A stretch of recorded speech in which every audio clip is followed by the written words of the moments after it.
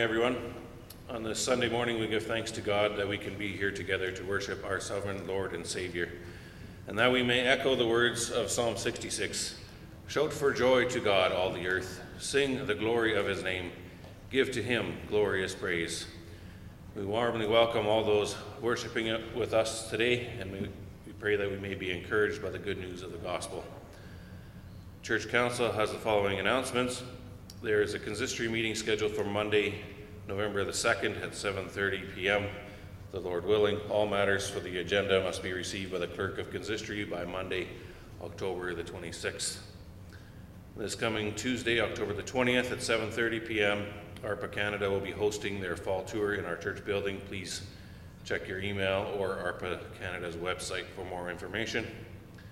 And on October the 31st, the Lord willing, our church will be hosting a Reformation evening at 7:30 p.m. Please check the bulletin for more information.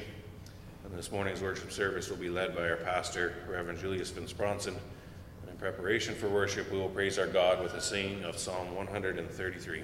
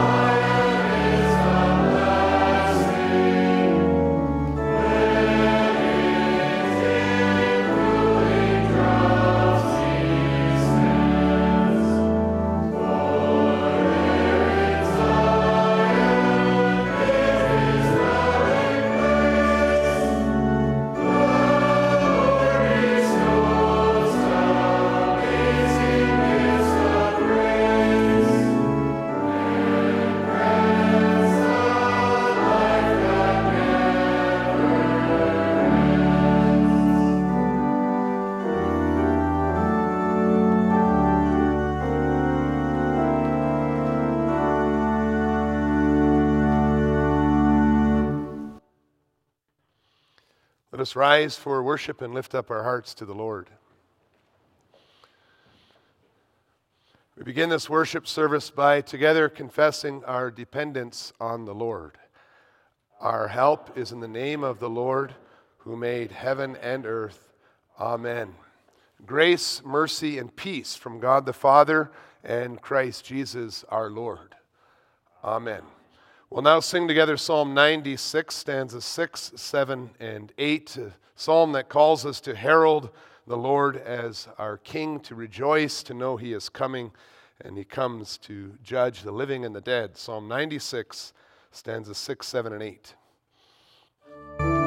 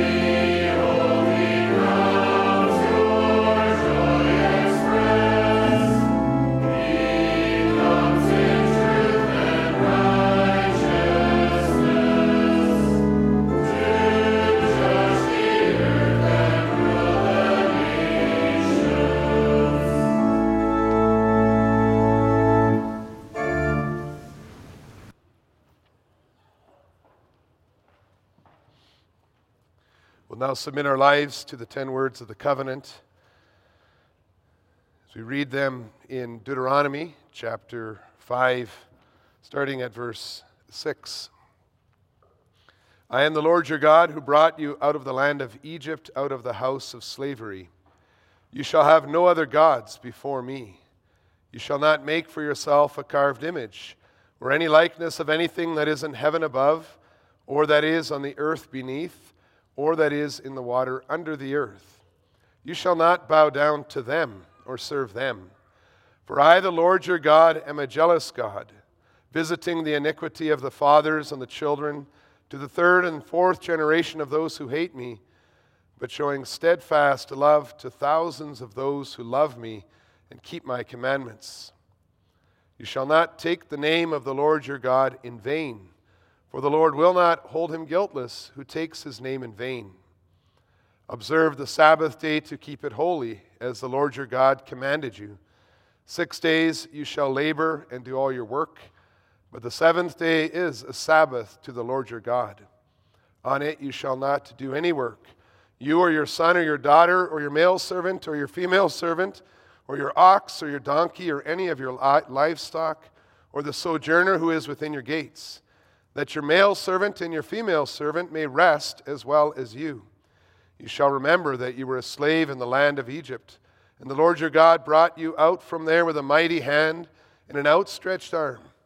Therefore the Lord your God commanded you to keep the Sabbath day.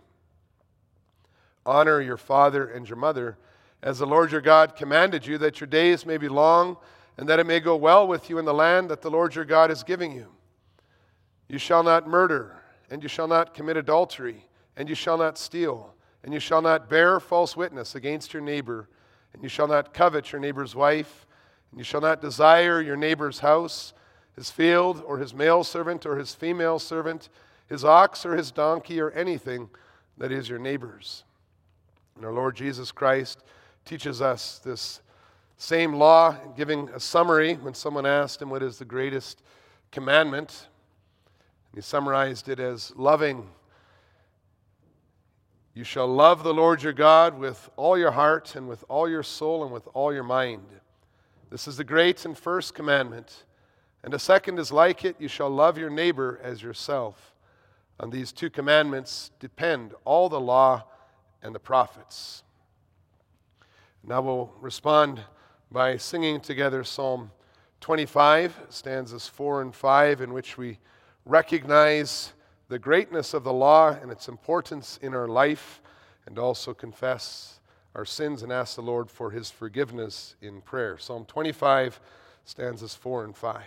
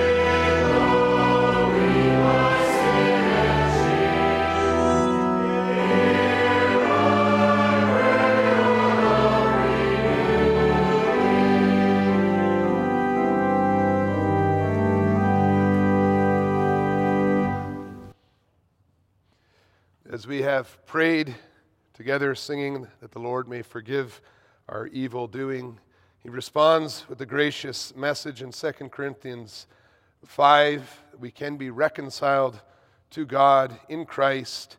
For our sake he made him to be sin, who knew no sin, so that in him we might become the righteousness of God. Working together with him, then, we appeal to you not to receive the grace of God in vain. And we'll pray together, thankfulness to the Lord. Gracious and almighty God, we praise and thank you that when we turn to you in humble repentance, you hear our confession of our sins. You know very well our struggles. You know very well our weakness. You know it even better than we may know for ourselves. We thank you, Father, that we may remember the gospel of your Son, Jesus Christ. You made him sin. You made him a sin offering, bearing all that we have said and done and thought against you and against our neighbor.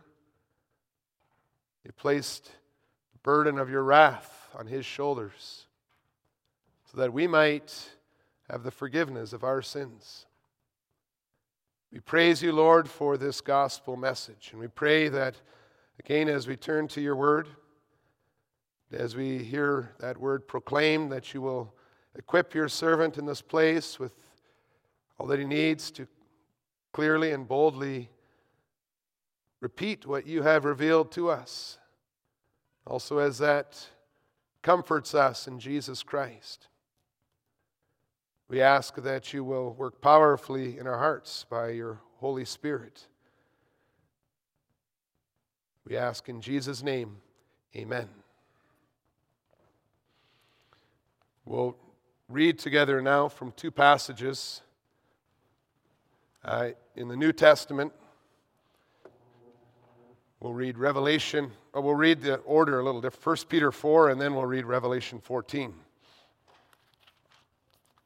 1 Peter 4, starting at verse 12.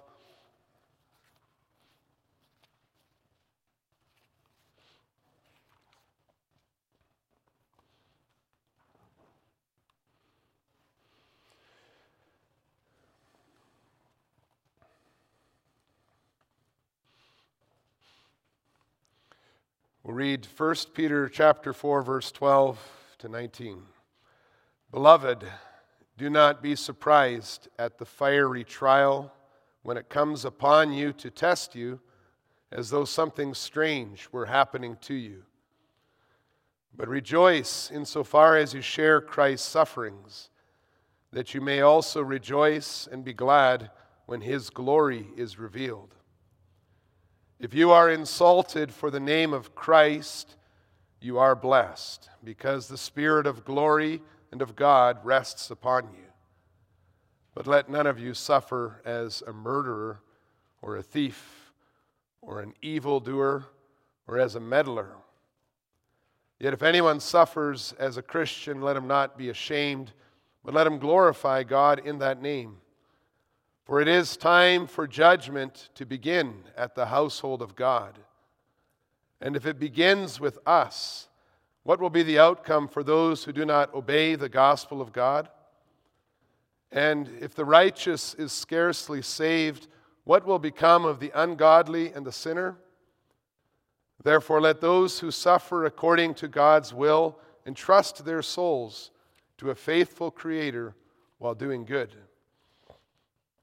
And then we'll also turn and read together from Revelation 14. Many connections between the visions in Zechariah and the book of Revelation and the gospel revealed therein. We'll read Revelation chapter 14.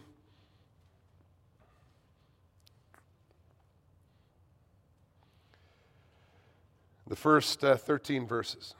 Then I looked, and behold, on Mount Zion stood the Lamb, and with him 144,000 who had his name and his Father's name written on their foreheads. And I heard a voice from heaven like the roar of many waters and like the sound of loud thunder.